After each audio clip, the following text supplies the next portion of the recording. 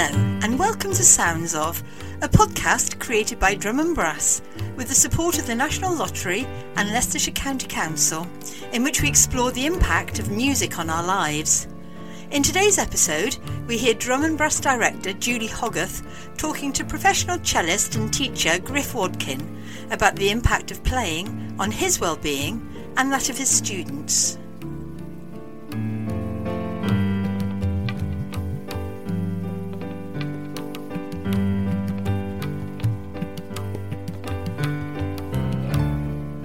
Well, just for our listeners, then, I'm having a conversation with Griff Wadkin, who I've known for some years, since he was a tiny cello player, and now he's a completely fully fledged adult cello player.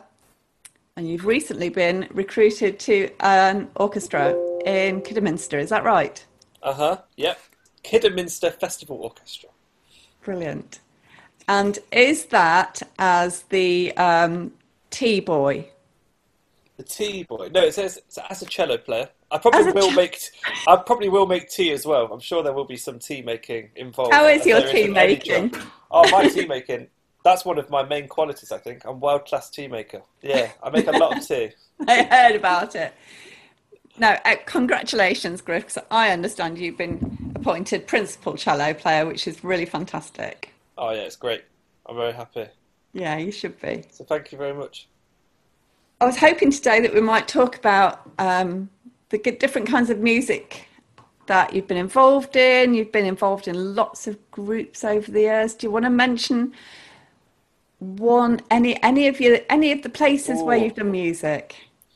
Well, where I met you was the Summer Music Week. Oh, So yeah. that was what, if we think about when I was a child, that's probably the first place I played music with other people. So that was like the beginning of it all, I guess. So how old was I when I did my first Summer Music Week? I would have been about 5 or 6. I wasn't very old. 5. I think very old at all. Yeah, you were. And you came along with Bethan and Reese and all my family went. Aled and Kerith. So I guess that's where it all started, Julie. It's your fault. Oh, Take some of the blame. What did you enjoy about playing music?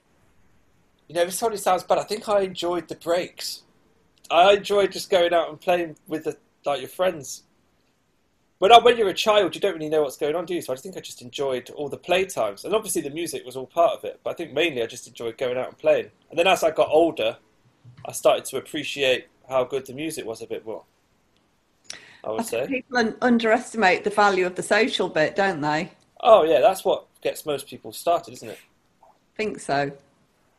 Even when you're playing music, it's social. You're kind of communicating with your friends just through music rather than words and play, I guess. So, yeah. What kind of music did you enjoy playing then? When you started to when the music started to take over from the... Oh, when I was a kid, I think the best bit was the film music. You know, you always look forward to the film music at the end. I think you used to plan it so you did all like the really fun film stuff at the end. And as a kid, as soon as you recognise the tune, that's the best bit. Then as I got older, that kind of changed.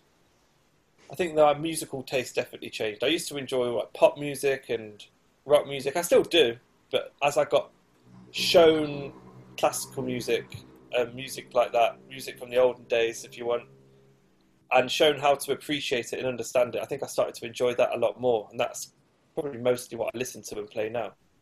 Do you listen to the same music that you play? Yeah, that's mainly what I listen to.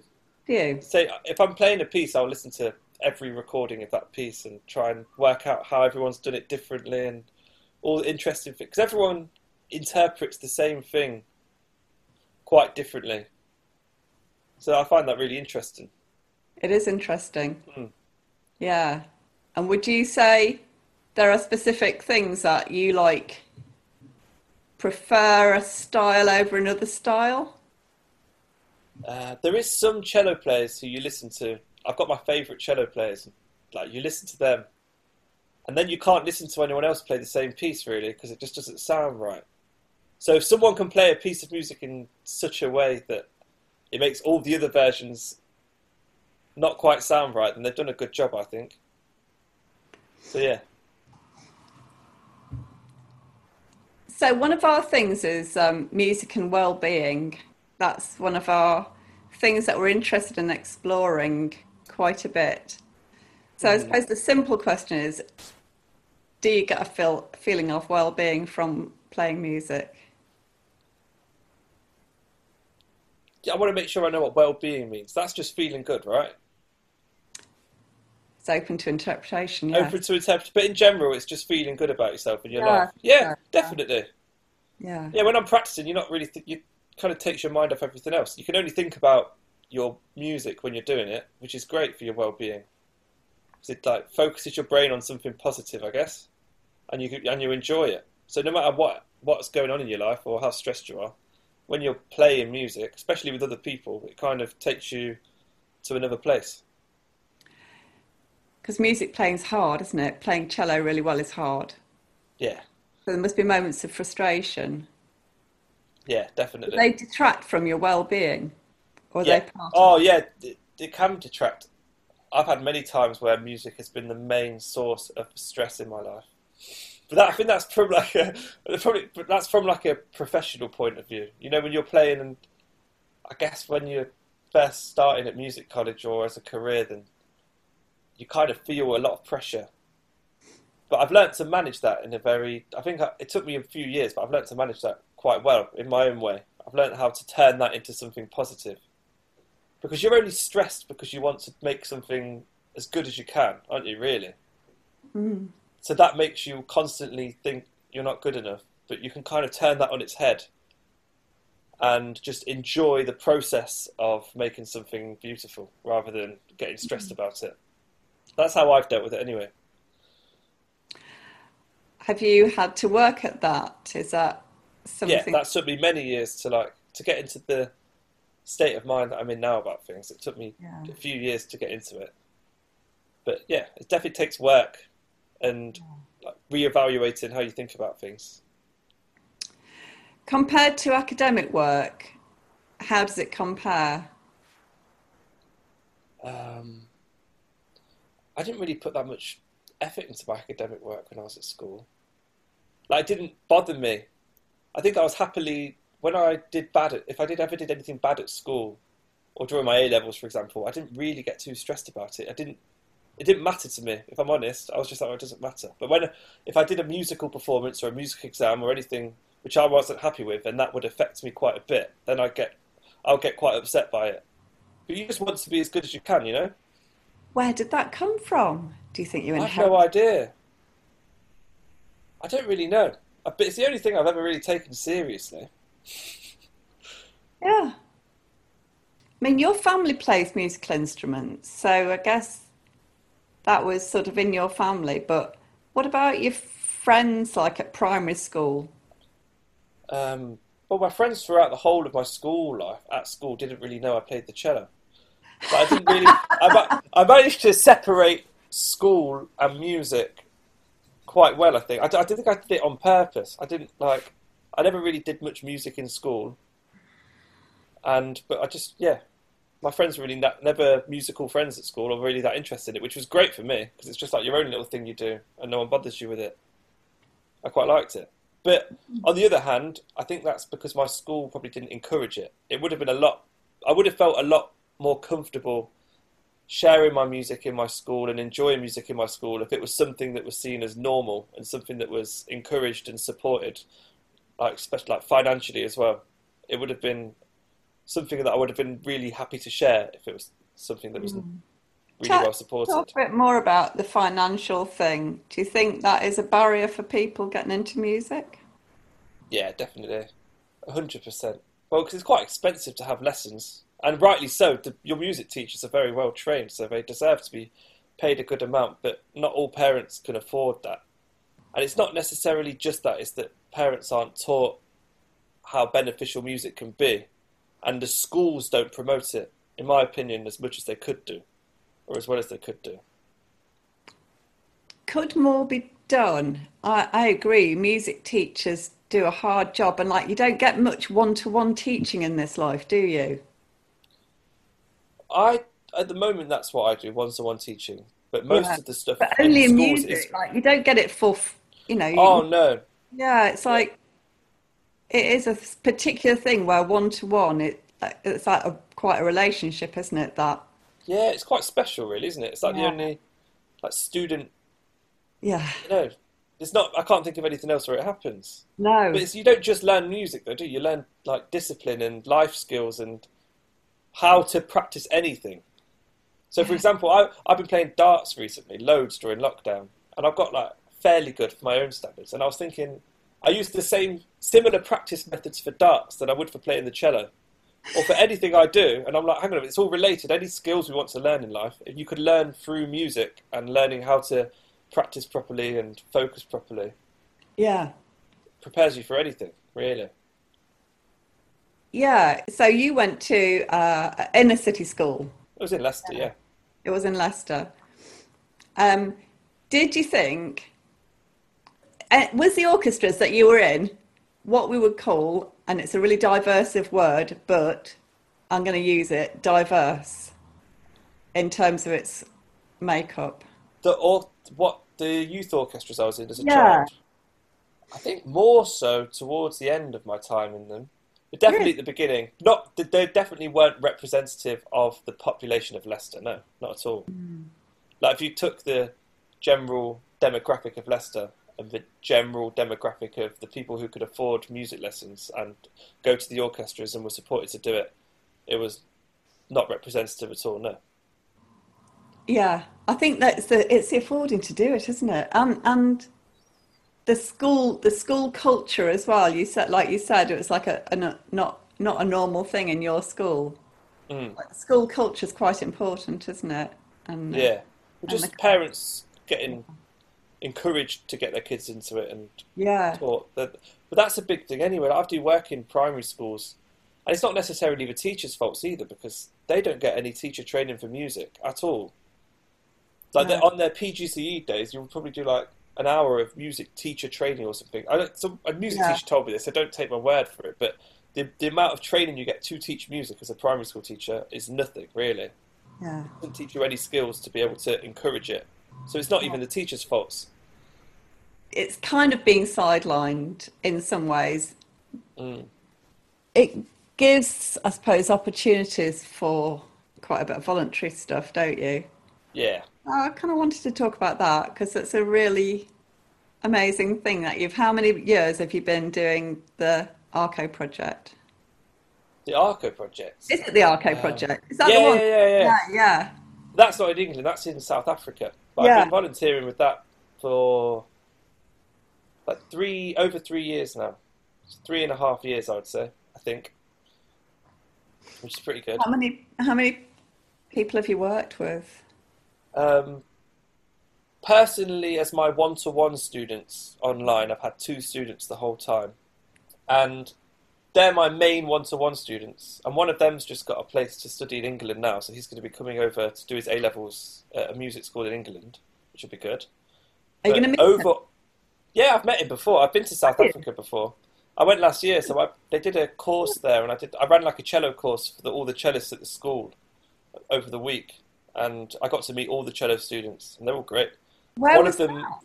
That was in Soweto, in South Africa, at the Morris Isaacson Music School. Wow.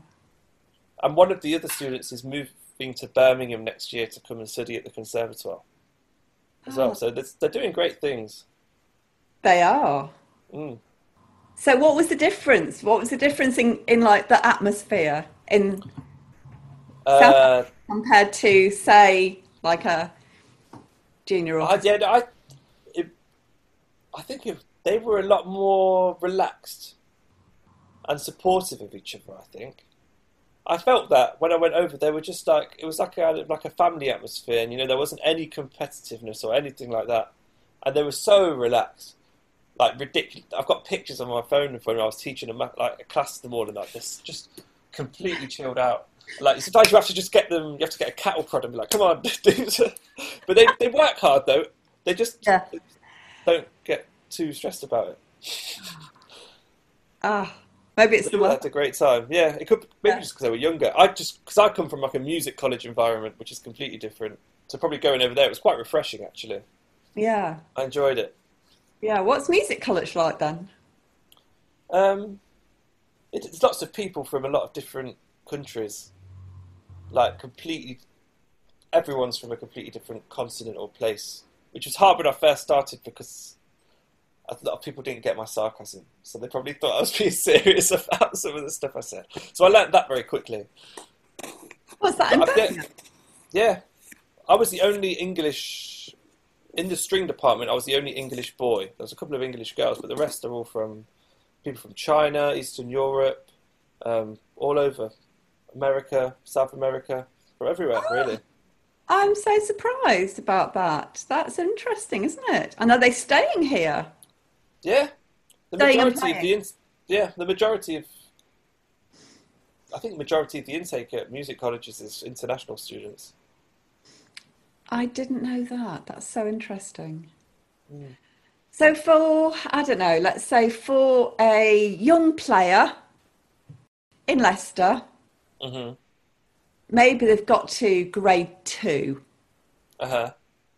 And they're about 12 maybe. So, you know, it kind of could go either way. What advice would you give them? What, to try and keep them playing? Yeah. Music loses people, isn't it? It loses people at that point, that grade 2 point, because it suddenly gets... I think what a lot of people... I think I found this from my own teaching. The world we live in isn't kind of suited to the demands it takes to learn an instrument.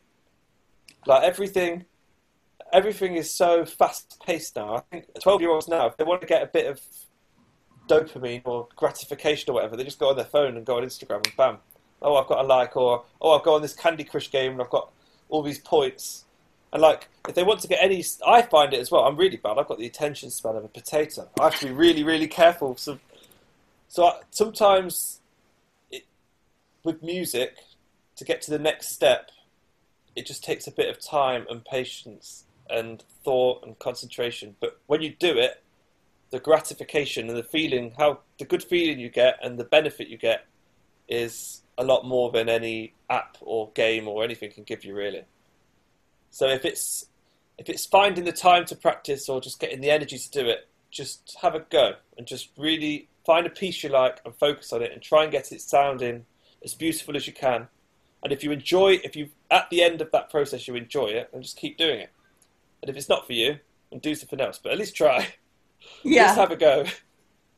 That's a really good bit of advice. I'll tell that to I've got someone in mind as I speak to you who's like, is kind of hovering, you know, it could go either way. Could be like, oh, shall I go and do football and girls, or I might just carry on with this, and You can do football and girls as well, that's fine. You never did that. I played a lot of football. Oh, I've got to ask you, do you remember the first time, and you were a bit young really, but we just made you do it. We gave you a ensemble to lead at, I think it was Hag Farm. Do you remember? Yeah, it was in Derby, I remember that. I took that very seriously, by the way. I wanted to be the best one. You did. It was we were amazed because I was thinking, oh, it's a bit young, you know. What is that a bad idea? That's a bit too much for him. But they were great. We worked them hard. Do you remember what you played? I can't remember what you played. There was a boy who played. I can't remember his name. There was a boy who was really good at violin, but he couldn't read music. So he knew loads of pieces by ear, so I just made sure, I found arrangements. We had a string quartet, I think. So I just found arrangements of pieces he already knew by ear, because I knew he could already smash them, and they already sounded great. And then I just got everyone else to fill in the pieces. It was a great plan. It worked perfectly. It's a brilliant... No, isn't that what's called differentiation and working to your exact, like, tailoring your music to your cohort? Absolutely. Yeah, it was really good, that. I remember that. You also did Boys Brigade, didn't you? Some teaching of Boys Brigade. No, but I just mean Army Cadets when I was younger. That's right. Yeah, I played with the Army Cadet bands and stuff and taught the flute. That's when I started teaching. Yeah. Do you like teaching? Yeah, I really enjoy it now. I actually struggled quite a bit with it at the beginning. I've had moments where I've like struggled. It's quite hard to do, isn't it? It's harder than I always initially thought. I've always been a bit of a improvise my whole life on the spot kind of guy. But actually, I've learned with teaching, you kind of have to plan a little bit too. You have to plan a little bit, yeah. Yeah, and I never used to take that into. Also, I was really bad at assuming people's knowledge. You know, because I've done music my whole life. Yeah. Stuff which I know, I just hang on a minute. People don't actually know that 4/4 means there's 4 beats in a bar. It's just like crazy stuff. So I've had to like just go in right back to the beginning with everyone. That's can be very tough. Yeah.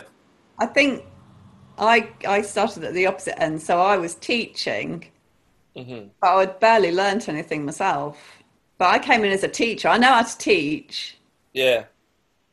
So I can do all of that. And I was like learning it is like 1 week ahead of people. This was way back when I first started. And so I did know the difficulties, and that really helped. That does help, yeah. But kind of okay, so far. Well, it only got them so far anyway. Yeah. But you kind of, because I've learnt a lot of when I started at music college, I was way behind everyone else, really. I know I've been playing for most of my life, but I hadn't really ever practiced.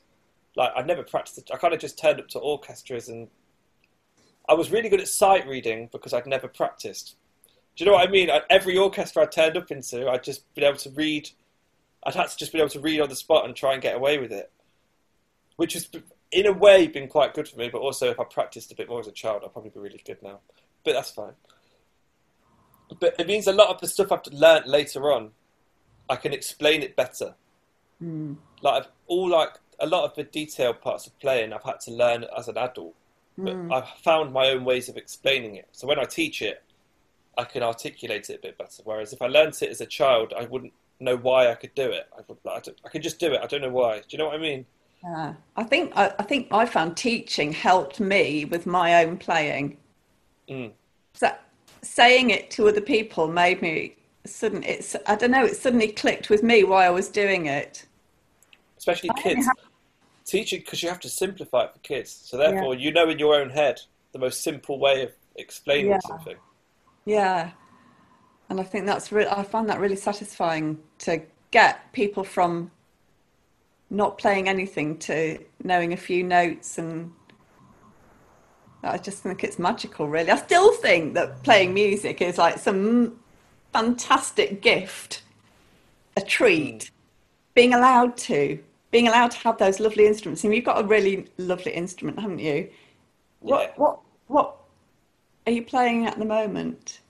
I've got one on loan to me. It's from like a charitable trust, and it's really, really, really nice cello. It's got a name. It was made by a man called Joseph Hill in 1764 in London. So that's like 250 years old. Wow. But it's really nice. I took it to a man. There's like a man in Oxford who specialises in these instruments. So I took it to him. It had to have loads of work done on it. It spent about the last 2 years getting loads of work done on it. Because when they found it to give to me, it hadn't been touched in about 50 years, maybe 100 years. It sounded terrible. I hate to be rude. The people who were loaning it to me, all the trustees were there, and they were like, "Oh, play it for us." And I played it, and I was like, "Yeah." I was like, "Yeah, it's nice." But in my head, I was like, "Oh," because I got myself all excited about this instrument. But then I spent 2 years taking it to experts and people. All it needed was some love and care and setting up properly, and now it sounds amazing. Really? So I'm glad I bared with it. Yeah. And it's had loads of work to do it. It's got a spike. The spike on it is cut to a certain length so that it has the same resonating pitch as the cello or something ridiculous. There's loads of like stuff like that which has been, and it just sounds incredible. Oh wow! You're going to send us a recording of you playing something. Oh yeah, I will send you a recording of something. That would be really good. Griff, thank you so much. That's been really, really interesting.